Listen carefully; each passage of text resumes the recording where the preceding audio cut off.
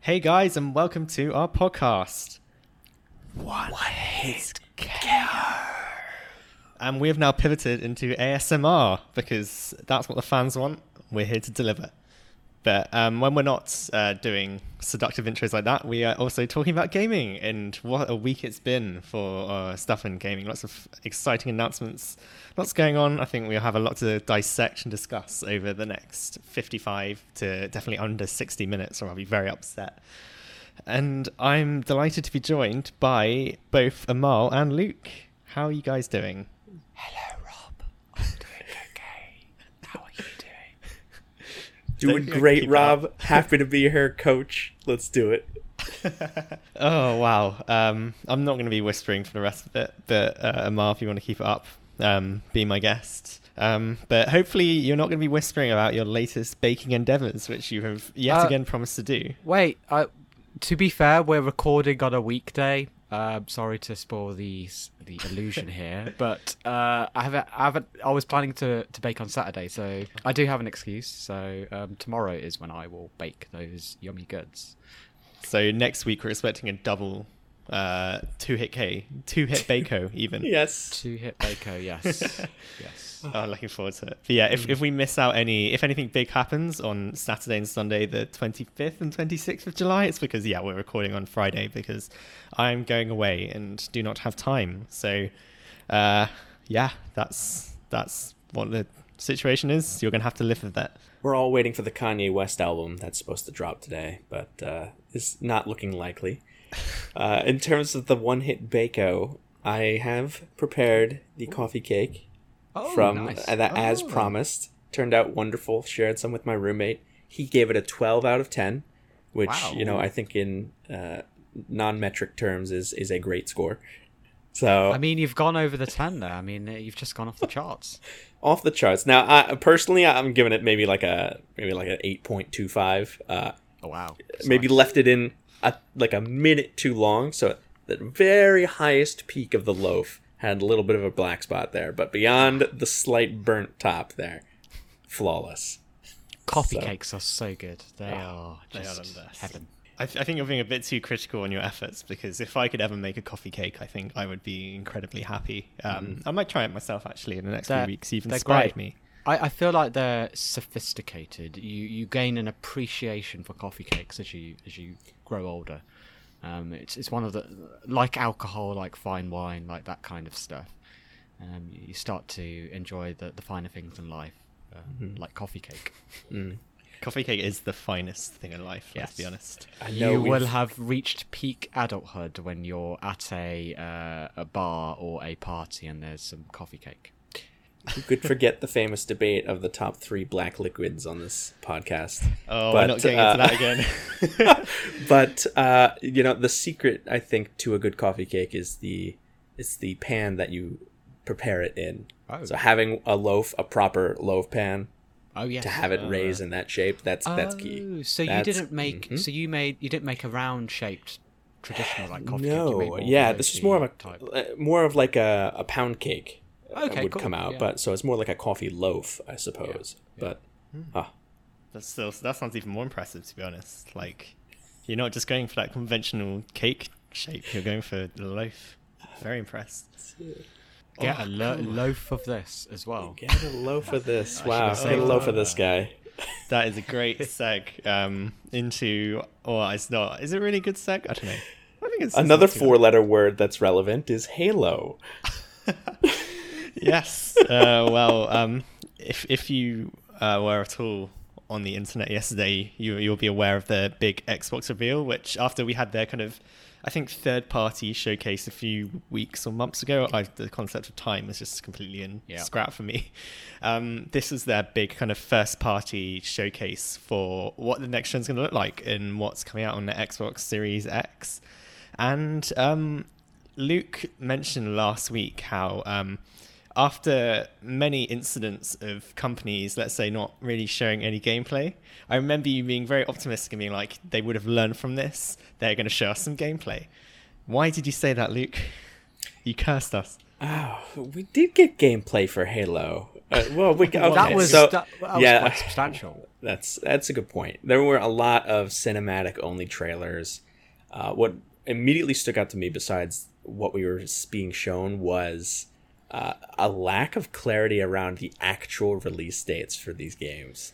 I found that to be sort of the big egregious thing coming out of this, but we saw some games with gameplay and many just sort of announced. So yeah, we don't exactly know what is coming out on. I guess they can't exactly reveal the launch date yet because they just haven't done that for the console. But yeah, we don't know when they're coming out, and we also don't know if they're just Xbox One X exclusives. It looks like a lot of them are also on PC, which is expected, but also even on Xbox One, which... I think there was quite a few that I wasn't expecting to be on Xbox One. There was, I think BioWare's new game, what was it called? Avowed, I think.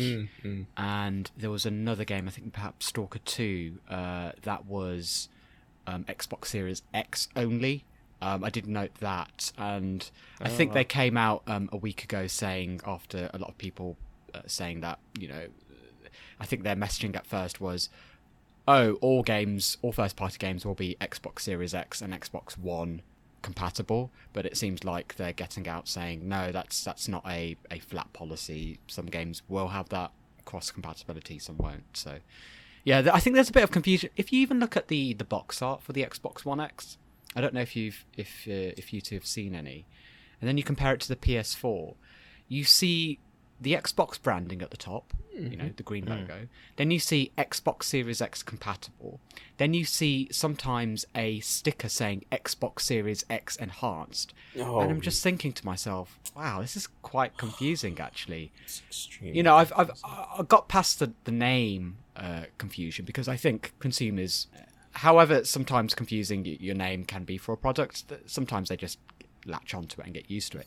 But some of this different platform type compatibility and how they message it is definitely a bewildering decision, honestly. There was one message that I think they made very clear, though, regardless of kind of the platform or whatever. They were like, all these games are going to be on Game Pass. And yes. I think that is... I did see a comment on Twitter, which I agree with, saying that Xbox Game Pass is almost like that's the new console, really. Like, the hardware is just a kind of a means to an end. It's the Game Pass that they want people to get hooked on. I think that's what I have to think about when I'm looking back at this event. It's that Microsoft are just going into a totally different direction to Sony. They're not direct... I mean, they are direct competitors, but they're going for a different strategy, and they're not going for the whole... You need to buy this hardware to get access to these exclusive games, that type of strategy that Sony's going for. It's very much, you've got a PC, you've got a phone, you've got an Xbox One, you've got an Xbox One X. Okay, we've got you covered. You can play all these games, well, at least some of these games, on those platforms. And it's the subscription that we're really pushing, and that's what the overall strategy and where they're going to hopefully hook a lot of consumers is from. And I had to think about that throughout the event in terms of, this stuff's not impressing me as much as the Sony event, but also that their strategy is different in some respects.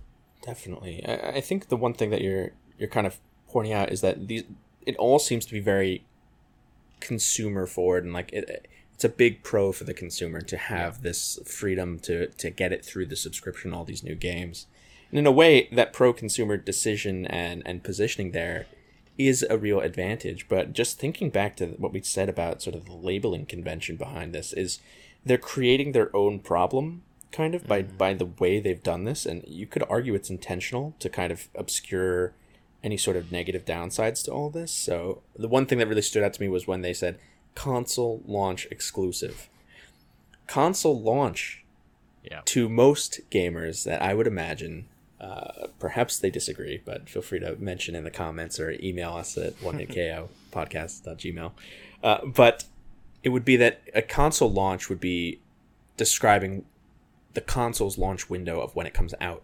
So a console launch exclusive to Xbox actually doesn't mean that the game's coming out at launch. It means that it will first start off on Xbox One X, Series X. and then eventually will go to perhaps Steam, perhaps PS4, perhaps Nintendo Switch. You've got to think it's console launch, so it will still launch on Steam. It's just the PS4 and perhaps Switch. That is the outlier in terms of the exclusivity there. Yeah. So it's even odder in that respect. But they've been doing this for quite a while now, and I guess it's just the nature of this is we can't lock down exclusivity on full exclusivity on a particular system, so this is the best we can do with the publishers and developers. And unfortunately it is misleading, but I guess that's just the nature of the business in terms of that kind of stuff. I just wish they were a bit more transparent in terms of the timings of how long those games would be exclusive and all that kind of stuff, but I guess it's not in their interest to share that information. Yeah, and just my last point on that is with all the different devices that these games are compatible on, they've created a problem with nomenclature, but they've also tried to solve it themselves by creating the certification of smart delivery. I'm not sure if you guys have seen sort of the communication around smart delivery, but purely it's just from a pure descriptive way of thinking about it, I imagine it's just a certification that whichever device you play this game on, it will be the correct version of it. So all that concern you mentioned, Amal, up front about how it's compatibility with Xbox One Series X, PC, right? All of that, it's just them saying, don't stress about it. It's smart delivery, guys. So they've invented their own solution as well. I see why they've done that. Like so many those sort of like kind of marketing jargon terms, they just make me a bit more confused. And you can see how they're trying to both Sony are culpable with this as well, in that they try and get this kind of exclusive thing as like another kind of marketing push. They're taking the concept of an exclusive and stretching it quite a lot. It's a reach in some cases. I think like we have some PS5 ones where it's like Sony console like launch exclusive as well, and it's just a bit strange. But I think a good thing to discuss, and I think it's something that personally I think relates to the Halo game, is in doing a lot of these kind of pro-consumer moves and trying to make sure that anyone can play their game, kind of like no matter if they're on a PC, if they're on Xbox One. I feel like I'm not really seeing the appeal of this next gen. I don't think like it's getting, compared to like the likes of the sort of Ratchet and Clank and Demon's Souls remake and stuff like that we saw at the Sony event. I don't think like the likes of Halo Infinite is really kind of grabbing me in terms of what it's bringing to the next gen table. Halo's a bit of a weird problem. They came off Halo 5 in terms of the criticism of the game, the complex story relying on the wider universe, getting away from the Halo roots further and further, and so they're grappling see what I did there with Nice. a few problems, trying to kind of move and modernize Halo whilst also getting it back to its roots, launching a really impressive launch Halo game for a new platform, and also trying to design this Halo game as a almost games as service type platform from what it sounds like. So they've got quite a few issues in terms of how do they demonstrate that this is not only all those things but also a big step up for next gen. Honestly, when I looked at the Halo demo, I wasn't so concerned about the visuals and the criticism that people were getting at in terms of, oh, this doesn't look very next gen. That was very much at the back of my mind. I found it a bit odd at how, not underwhelmed, but just how passive I was about the demo. It looked interesting, but it just felt like, and maybe this is a good thing. It really is transparent in showing what the piece by piece, moment by moment gameplay is of the demo. But like you said, it doesn't. The only thing that screamed next gen to me was when they said, okay, this is 4K 60 and this is a Halo open world. When you think about all that's going on in this world and the fidelity that needs to go into it, and the kind of horsepower that needs to go into it in terms of driving an open world game at 4K 60, that seems to be quite next gen-y, but also that's quite hard to get across to a consumer in terms of you can't say to an average person, oh no, this is next gen because it can do this whilst doing this. That is a very kind of passive game development tech element that doesn't come across well on a demo or a screen or without someone explaining, as opposed to the Ratchet and Clank demo where you clearly saw, assets being quickly streamed in from different worlds. You could clearly tell, oh, that's where the SSD is being used. Oh, that's how this is going to impact next gen, and that kind of stuff. Yeah, I think I agree. It does feel like they're trying to do quite a lot with this Halo game. Like, they need to establish, especially after Halo 5. I haven't played it, but I know that the reception to that amongst fans wasn't particularly positive. Like, trying to be a return to form or also be the lead title for next gen has made it, kind of gives me the feeling that it might be trying to do too much and maybe is trying to be rushed to kind of cater to be this like big launch title. It doesn't feel like kind of Breath of the Wild equivalent in that like it was just delayed for ages and then it just happened to be kind of able to be on both consoles and made the most of both of them. It does feel like they're trying to push it through. They need to get it out for the launch. It is such a big help for a launch lineup in terms of having Halo's at launch. That's just such a big boost, and I can see why they want to get it out for that point. I'm not too sure how much is. I'm not too sure on the development of the game, so I'm not too sure if some of it's been delayed due to COVID, and that's impacted the game development. Apparently, the demo is a 6-month-old build, so it's not quite representative of where the game is at as well. So maybe we shouldn't take too many judgments from the visuals and all that kind of stuff from what we saw. But yeah, there wasn't much that was grabbing me there. I mean, I kind of liked the grapple hook mechanic that they introduced, but always makes game better. It didn't. I didn't really see like a big game-changing thing where maybe you would traverse the open world in this really unique way with the grapple hook. It was very much, this is how we're using it in combat. This is how you can traverse over small spaces. And same with the buddy cop vibe thing that they're going for. I wasn't quite convinced with that. I can't remember his the person's name. I'm almost certain that voice actor plays Cassian in Star Wars Rogue One. I'm almost certain. What's his name? Diego Luna? I didn't know that. I'm almost certain as I watched. It just didn't. It didn't feel like all the pieces came together. Is probably the best description of it. What do we think of Halo becoming a kind of games as a service type thing? Like they were saying that they wanted this to be the basis of like Halo for the next 10 years. And did they say that? No. I didn't hear the 10-year quote. I do know that is quite long, but also interesting when you think about. I think Halo Forge is their level editor on PC. I think it could tie in quite nicely with the tools that they've got with other Halo products like Halo Forge. So it could work well. I'm not too sure. When I think of Halo, though, I think of these intricately designed single-player experiences and then the multiplayer. And so I'm not too sure how that would work on a platform. Does that mean there'll be Destiny-like expansions throughout the life of the game? It will be interesting to see how they support that and monetize it as well. Well, that's another thing actually that they mentioned, or I think was rumored, as well as that 10-year quote, was there are kind of people suggesting that when it launches in later this year, it'll just be the single player component and the multiplayer might not even be there, at least in its most fleshed out form straight away, which is like, I mean, regardless of what they're doing, all these kind of muddled messages really isn't kind of giving me the same kind of clear excitement that, I think we saw in some of those Sony announcements where kind of what's coming. And I think you can clearly see what these games are, but even though it's the only one that really got gameplay, I still don't entirely know what we're going to be getting from this Halo Infinite game in a few months. I'm not even too sure if it's fully open world or like open hub world. So you'll go into one hub, it'll be quite an open area. You'll move on to another part of the planet. That's your next area. That kind of setup. I'm not quite sure from...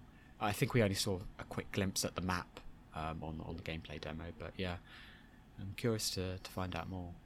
I think I'm definitely maybe being a bit too negative. Like I appreciate how much effort they're putting into trying like reboot Halo.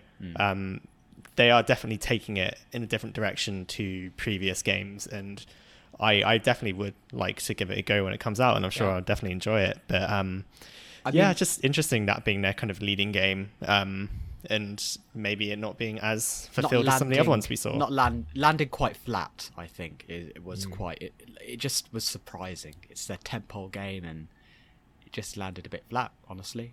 It looked fun, don't get me wrong. I like the whole...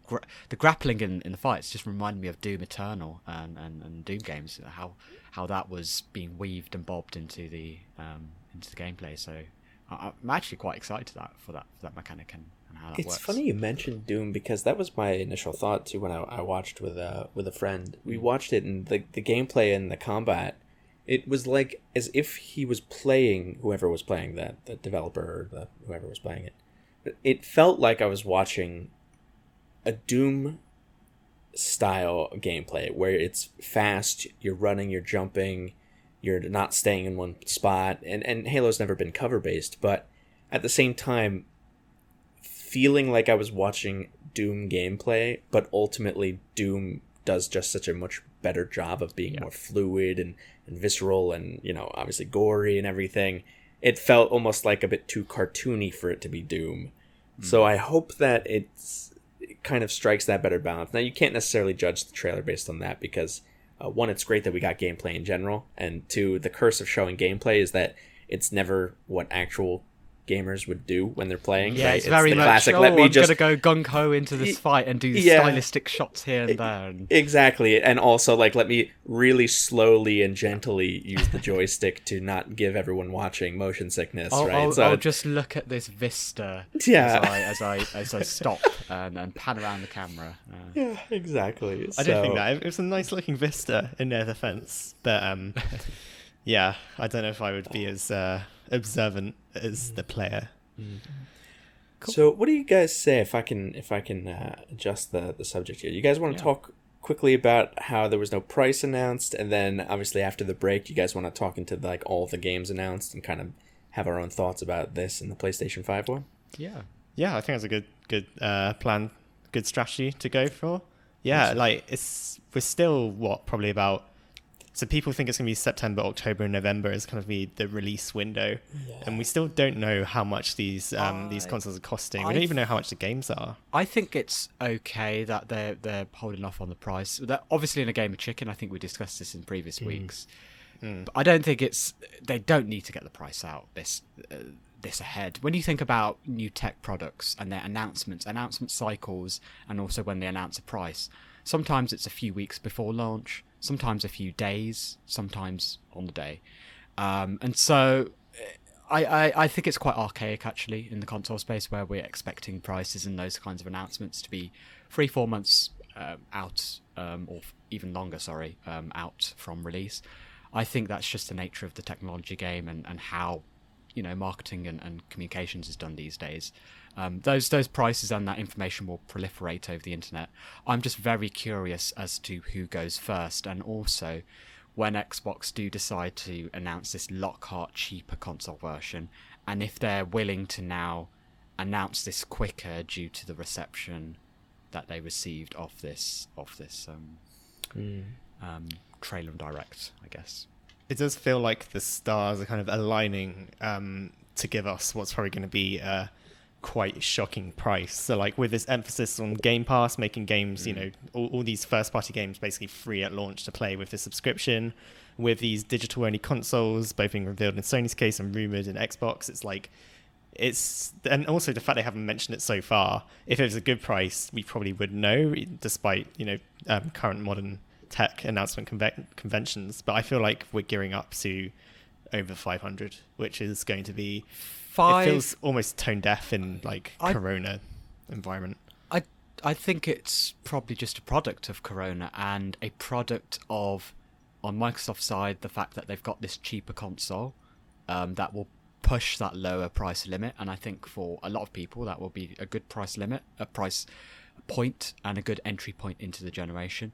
And on the Sony side, they've already got a lot of people on PSN and in that ecosystem on PS4, and it will be the most avid kind of consumers buying the PS5 at launch, as they always do.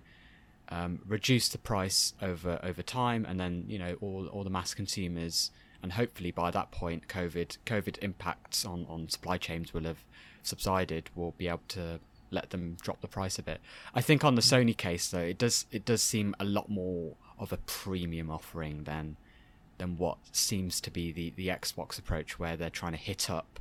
Okay, you want a premium console? We've got that for you. You want a cheaper console? We've got that for you.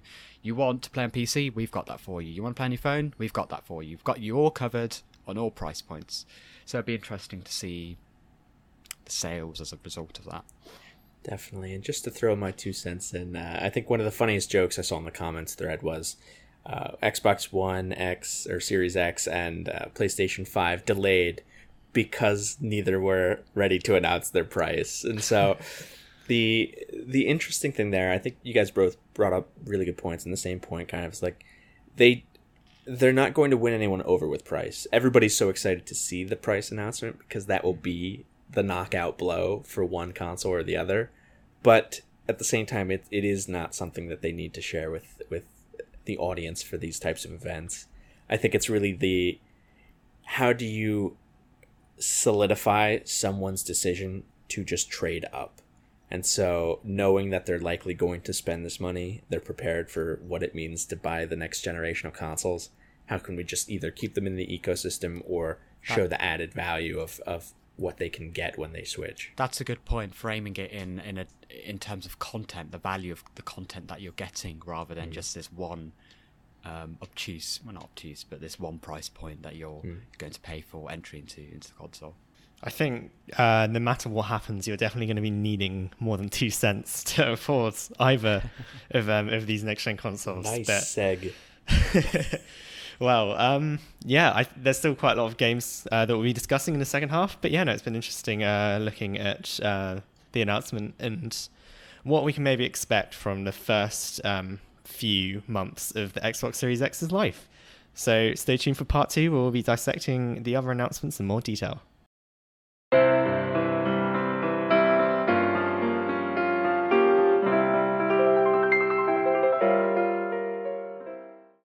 Hey everyone, welcome back to One Hit KO Podcast. We're going to spend the next 25 minutes or so diving into all the cool games that were announced at the Xbox Series X event, and also like what's our favorite and what we're maybe looking forward to the most. So yeah, I think the best place to get started is just what are the 1 or 2 games from the showcase that you were most excited for? Should I go first? Yeah, go for it. Emil. I think I was quite excited by that Everwild game by Rare. I really liked the art style and the vibe that I was getting from it. Kind of an exploration, kind of adventure style game. Now, I'm not too sure what the final concept will be. I just loved the design of the animals. The fur on the animals just looked amazing. And just this kind of vibe of how adventuring with a few people around this kind of fantastical place. I'm just a sucker for kind of third person or first person adventure games, action adventure.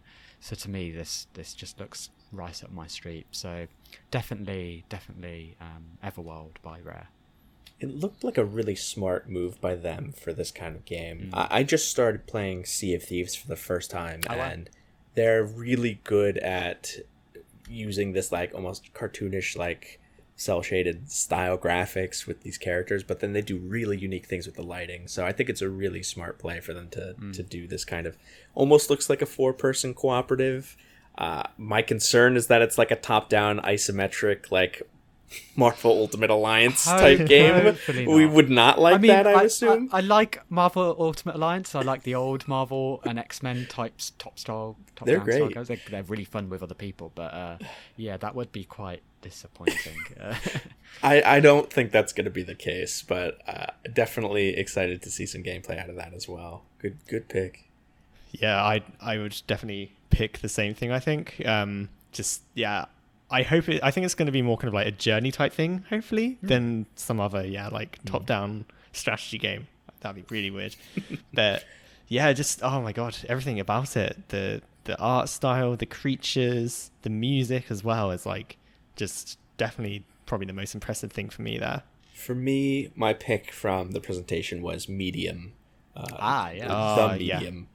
I am super excited. I have this thing where I really do enjoy horror games on console as a video game genre. It's like a super immersive way of just getting terrified. And I don't know why I enjoy it.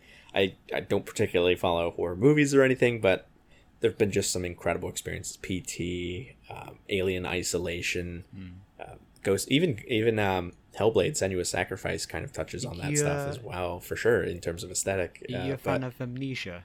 No, I've never played the Amnesia game. Because they're quite popular horror games that I remember playing the first Amnesia in the dark, alone. And I was just too terrified to play past the first hour. I was just legitimately just like, I just can't take this anymore. Oh man, I think next gen's really gonna do something incredible for that genre in terms of just elevating the amount of complexity or detail on either dripping blood or being in a scary hallway. Last of Us Part 2 does a great job of that, of course, but the Medium looks really exciting because, like you mentioned in the first part, where Ratchet and Clank did a great job of showcasing the tech in terms of loading into different dimensions, I think that's very much the gimmick of the Medium for sure, is that you're kind of, I suppose you're some sort of investigator or private eye almost, and you're seeing both the tangible world as well as whatever dimension has all of this demonic influence. Clearly, is that shown side by side on one screen, or are you flipping between worlds? I didn't quite. I think it's side by side. I got the impression that like in some parts of the game you're basically playing the two kind of simultaneously, and you'll be seeing them in a split screen vibe. That's really interesting. So my assumption was that was just to showcase what's happening on the hardware side. But I think in reality, it's going to be either a toggle that you can just access on a button click, or it's going to be almost like Metroid Prime 2 Echoes, or I guess Majora's Mask or Ocarina of Time had some sort of light world, dark world. You guys are A Link to the Past on that. Yeah, okay, that one then. So I think it could be that as well. I'm not quite sure, but interesting that you think there's literally a split screen dynamic to this. It seems like I saw those screenshots on Twitter just showing the split screen, and I'm getting the impression that is how it's going to play out. Like, I remember that kind of format used in Metal Gear Solid 4. I remember for a few boss fights, this weird vertical where there was a cutscene happening on one side and you were playing essentially on the other side or something. I can't remember. If it is the case, that is a very, very interesting choice in terms of how would you orient yourself and be able to pick up all the what's going on in both worlds when you're focusing on maybe one. Yeah, it's a very interesting thing if that's the approach they're going. It's such a cool concept as well for like a horror game. Like we have been very lucky as like I'm kind of, I think, in the same boat as Luke in that I really like horror games, but they also scare the life out of me. Like playing Resident Evil 7, I had to like pause it all the time, but like the thrill of playing it is so much fun. I love it. But yeah, we've had Resident Evil Village or Resident Evil 8. I don't know exactly which one it is for PS4, which is sick. And then this too, like it's a wealth of riches or whatever the phrase is, I don't know. And there's one other game I want to kind of just highlight quickly. It was The Gunk, which was firstly, what a title for a game, The Gunk. I want to say that. I want to buy it. It's great. I wonder what the conversation was when they named that game. It's like where does the game take place? So it takes place in The Gunk. Yeah, let's call it that. But yeah, it's Image and Form, who are the developers who did such a fantastic job with the SteamWorld games. I think this is their first foray into like proper fully 3D titles, and it retains a lot of the charm that the 2D ones have, and like the world just looks really, really interesting. The kind of graphical style as well is really kind of cartoony and nice. I think there is so much potential there for that to be just a really, really solid game, and I'm really, really looking forward to that in particular and seeing what they can do with an extra dimension added. Yeah. Am I right in saying that they did the SteamWorld Dig games, like you said, the SteamWorld games? Yeah. It's just I love those games so much. The cool digging mechanic, and how they elevated that kind of Metroidvania style game, but also the weird influences they had with this Wild West, especially in SteamWorld Dig 2. That's the only game I played. The Wild West theme mixing with the kind of robotic, kind of futuristic theme, and that meld of weird genres essentially. And like you said, you're definitely seeing weird influences in terms of the visual style and the atmosphere that you're getting from this game. And like I said, I'm interested to see what they do in the 3D space. Yeah, it's hard to tell exactly kind of what they're going to be doing with it now, but like, yeah, with their track record of merging like Metroidvania with like kind of, you know, resource gathering, digging type games, like I think there is potential to really mix up this kind of a third-person shooter type title. So looking forward to that whenever it may finally arrive. Well, we've said the games that we were most excited for. Let's put on our cynicism hats and say, was there any ones that maybe didn't scream out too much or were disappointing, or perhaps just, you know, you really need to know more about it before you can kind of make your judgment on them? Any particular lowlights? Yeah, Fable. Like I expected it to show up, but I didn't realise they were just going to show a 5-second teaser, given how long it's been leaked for, and given how you would have expected, you know, first party reveals at this conference. And it was just a bit of a flat kind of end to the conference. It was just like, oh, is that all you're showing? Okay, great. So I'm not a big fan of the Fable series, but it's just like, I kind of want to see what this would look like on the next gen console. And all he gave me was a 5-second teaser. It's almost like they open the conference with their "and one more thing," where they show the full Halo breakout. Now, obviously, a very smart way to open the conference by putting the big guns first, but yeah, that Fable trailer maybe shouldn't have been the last thing there. Could it even have been something as big as I don't know? I guess Forza perhaps would have been good, or Avowed even. Avowed by Obsidian. Would have been good, yeah. That name. Definitely intriguing for sure. But it definitely did seem strange for that to be the "and one more thing." It's also kind of interesting that the new developers in it, because Lionhead Studios, which made the other Fable games, I think is no more. I think they got shut down. So the new one is made by Playground Games, who are famous for the Forza Horizon games. Yes. So even though they have been like, you know, critically acclaimed and are some of the best games in Xbox library, this is a big kind of a turn. Get it? A turn, because like, you know, cars turn. This is a turn away from their typical. I thought you were talking about Turn 10 Studios, I think, who do the mainline Forza games. Oh, well, that's even better. But yeah, it's basically a departure from what they normally would do.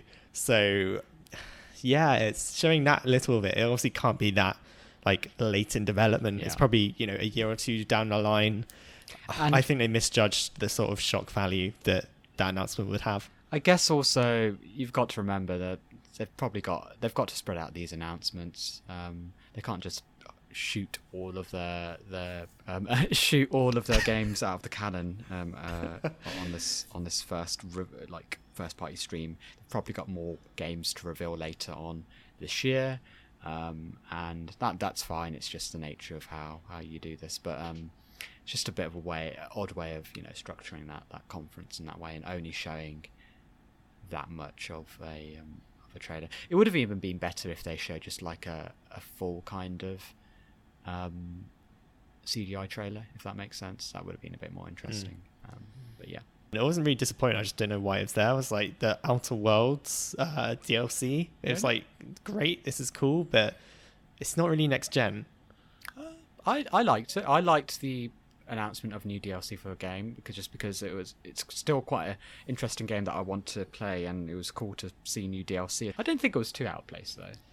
Yeah, I think it was more just my expectations had probably been artificially raised by a lot of the rumors and stuff that we heard before, of like, you know, Outer Worlds 2. But to be fair, they did then quickly redeem themselves by showing Avowed, which looked very, very cool. I was quite disappointed. It just, honestly, it's interesting that they're making it what seems like a Skyrim type RPG. But I was just disappointed by the CGI trailer. Honestly, it just looked like a kind of generic medieval type trailer that you could apply to a lot of games. It didn't really tell me too much outside what the concept of the game would be, and maybe some of the thematics. It was cool to find out they were, working on this new project, but it's not that I was expecting gameplay. It's just that maybe the CGI trailer for me just fell a bit flat. Maybe I'm an outlier there, an outlier.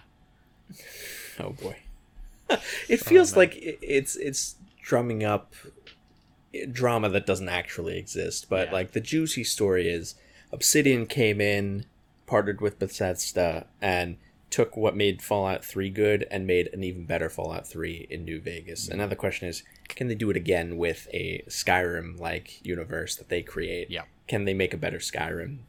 And at this point, hard to tell, because Skyrim's had so many reincarnations that I'm not sure if we've ever quite gotten over it or had a period where we weren't in the medieval, fantasy realm. Yeah.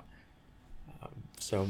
Well, it's interesting because firstly, we have Elder Scrolls. Is it 6 or 7? I can't. I've lost track of which one we're on. 6. The 6, yeah. So there's actually that which probably will come out at a similar time. So we're gonna have... hold your horses there. They've got to get out Starfield. Oh yeah, that's right. Yeah, Starfield first. Will probably come out 2021. They're still working on 76, guys. Come on. I'm not gonna lie. I wouldn't be surprised if it came out at the end of the next generation. Elder Scrolls 6. That's just where it seems like it's at. But like either way, we're going to have these two games coming out relatively kind of close to each other, and we will have a direct comparison. I hope that maybe pushes Bethesda to make sure that this new Elder Scrolls game is going to be as good as possible. But I think the reason why New Vegas and Outer Worlds were kind of so memorable, I think in that kind of post-apocalyptic kind of space-oriented world, there's a lot more room for them to kind of make their weird and eccentric writing stand out.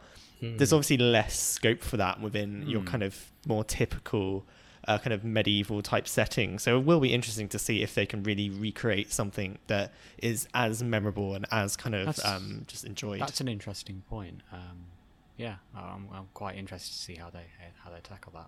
Cool. Well, I'm gonna go really left field here and completely move out of Xbox and move into Nintendo, or in other words, the lack of Nintendo. So we've had this PS5 showcase, we've had this Xbox showcase. We know, even if we don't know when games are coming out, we know that there are lots of games kind of on the horizon.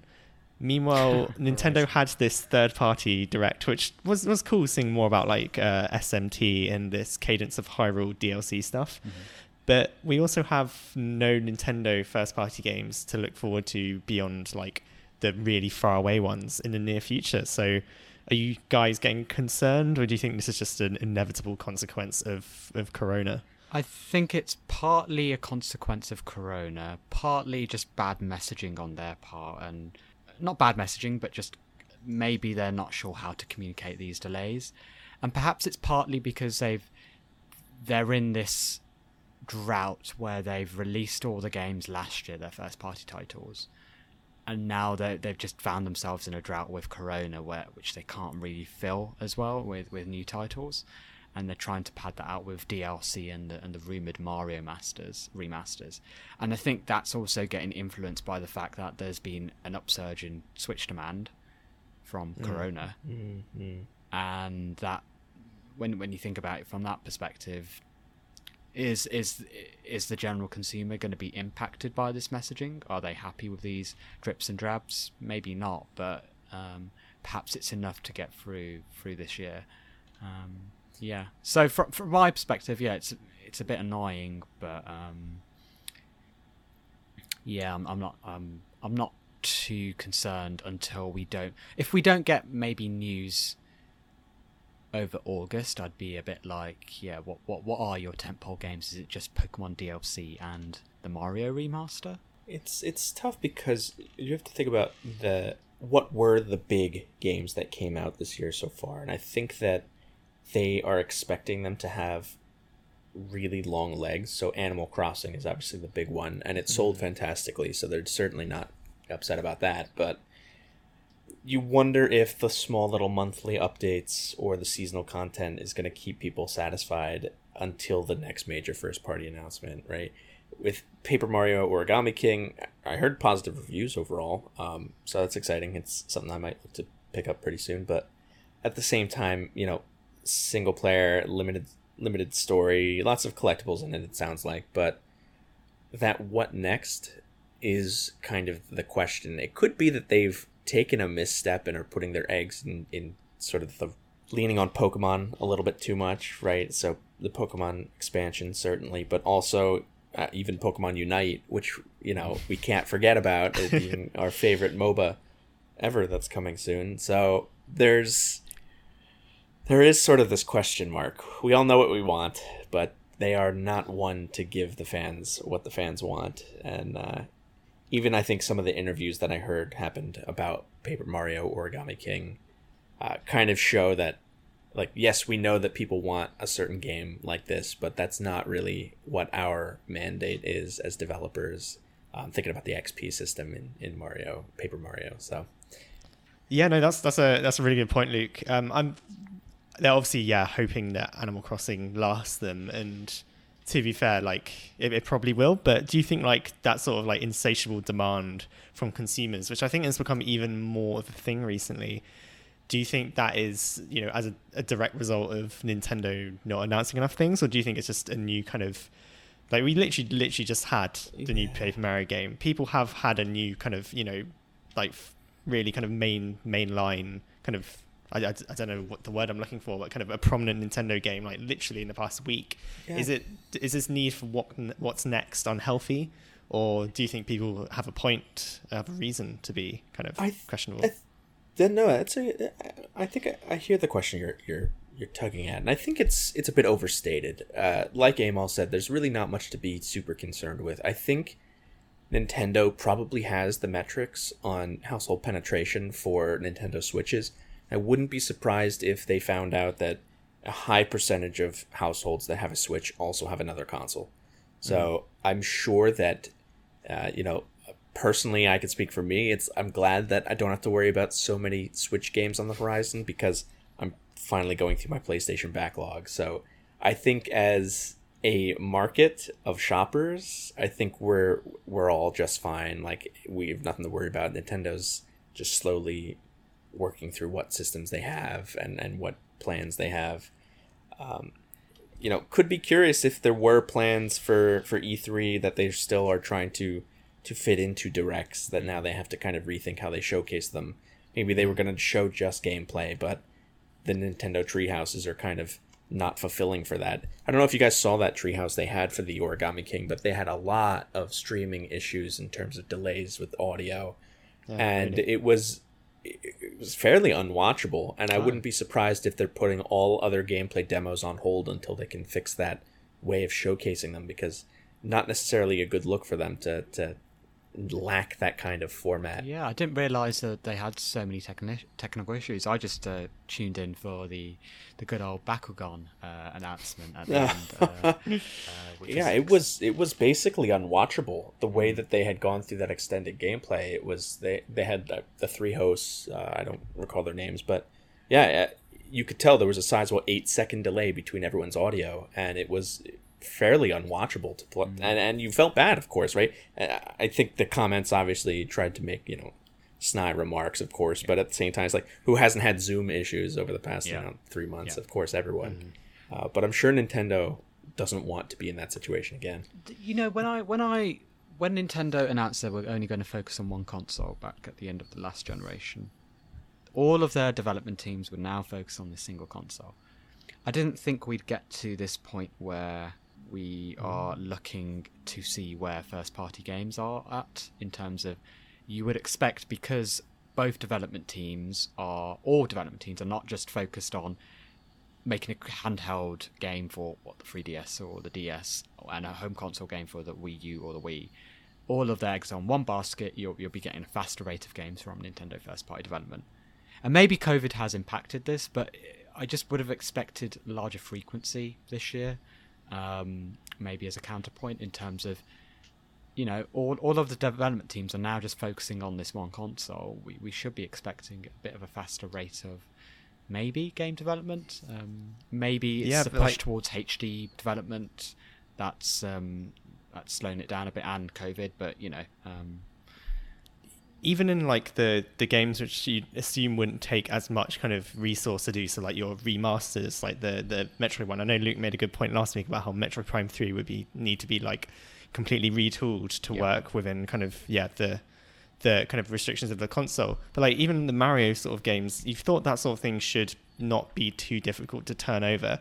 And if they release that sort of thing now when the other consoles are gearing up for the next gen and there isn't really too much going on, you would have think that they would be incredibly successful. But yeah, for us, it's good because it means we can then go through our backlogs again. Yes. But it does feel missed opportunity a bit, in my opinion. Yeah.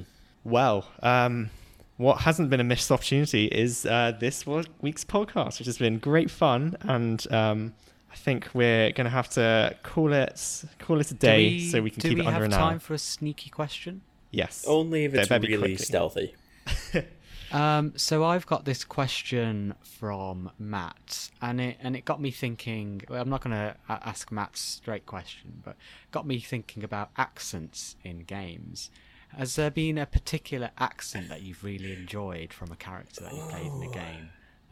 Yes, I have an answer for this straight away. Shulk in Xenoblade, and also gosh. just the whole of Xenoblade Chronicles. So it's like it's one of those cases where I think because it was released in Europe first, and like the US release was kind of not always on the cards. Yeah.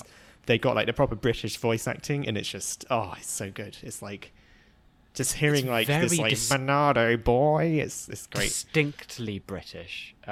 It's Yeah. sometimes a bit out of whenever I hear Xenoblade or gameplay or watch it. It's almost out of place sometimes in terms of you're so used to sometimes the US or Japanese voice acting that when you see an RPG with British voice acting, it just takes you back out of the picture a bit. I'm not too sure if that's just me or if anyone else gets that kind of that vibe as well. I think so. It's very strong though. It's like it's like it is almost jarring, but I think it adds to the charm. It makes these characters feel really, really interesting. Even like the enemies, like these giant robots that have this like proper angry Cockney accent. It's just so like just charming. I'm a big fan. That's so interesting to hear. It's super jarring to watch gameplay of it with the accents. It's very cool to think that like, oh, these video game characters sound like me. Because I guess I take for granted it seems like American is always the standard accent for video game voice acting. That's really interesting. I feel like anytime I hear a UK accent, it's always you're on some quest for Camelot, right? It's always high fantasy because we don't know any other way of doing that. I think in terms of accents in games, the most that stand out to me right now are the ones that come in quick jabs, and specifically I'm thinking about the voice lines in games like Hearthstone, where you play a card down within the lore and a character will shout their voice line. Very, very fun to hear someone shout something like, I've got a huge gun, and it's just like this awesome booming voice, and it's just super immersive for a card game. So I love Hearthstone and the voice acting in that. I'm going to go a bit out of field here. I'm going to say Mario Golf Toadstool Tour, I think, on the GameCube. And it's not as much to do with accents, but I love the victory celebration cries and the disappointed cries. You see these Nintendo characters absolutely just having a meltdown over, getting below par or above par. I can't remember which way it is on golf. And you just see kind of Donkey Kong just throwing a boulder, or Bowser Jr. just crying his eyes out and weeping on the floor, and Princess Peach and the other princesses just being depressed, losing. It's just the most fascinating, weird thing. And also the cries that you can just pop up whilst you're playing against other players, in terms of you can press the D-pad and kind of have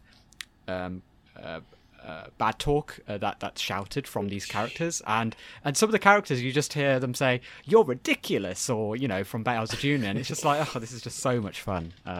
So yes, Mario Golf is an interesting. If you're ever on YouTube, go search Mario Golf GameCube.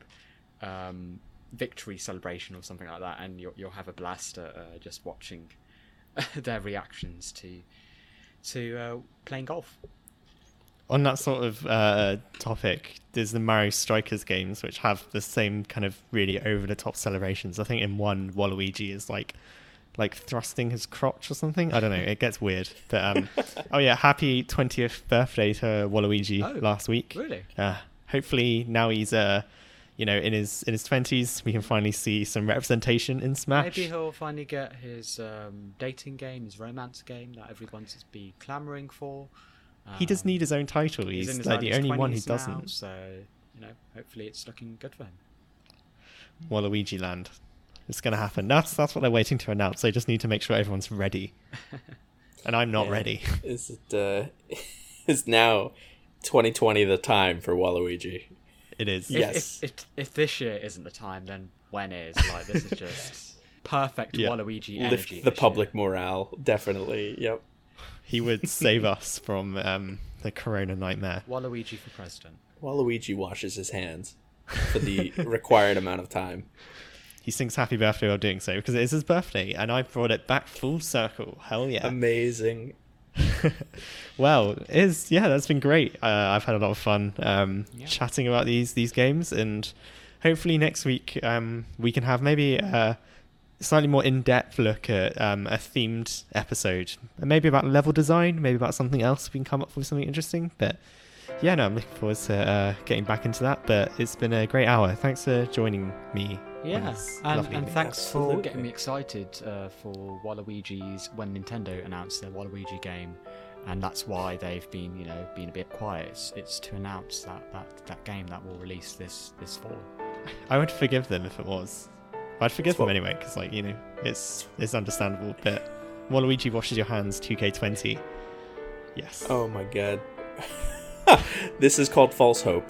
We should end it here. Yes, I'm getting carried away. I'm going to be dreaming about this tonight. Well, yeah, it's been great. Should we end with one final one-hit KO shout or whisper? Let's do it ASMR style again. Okay. All right. Okay. 3, 2, 1. One hit KO.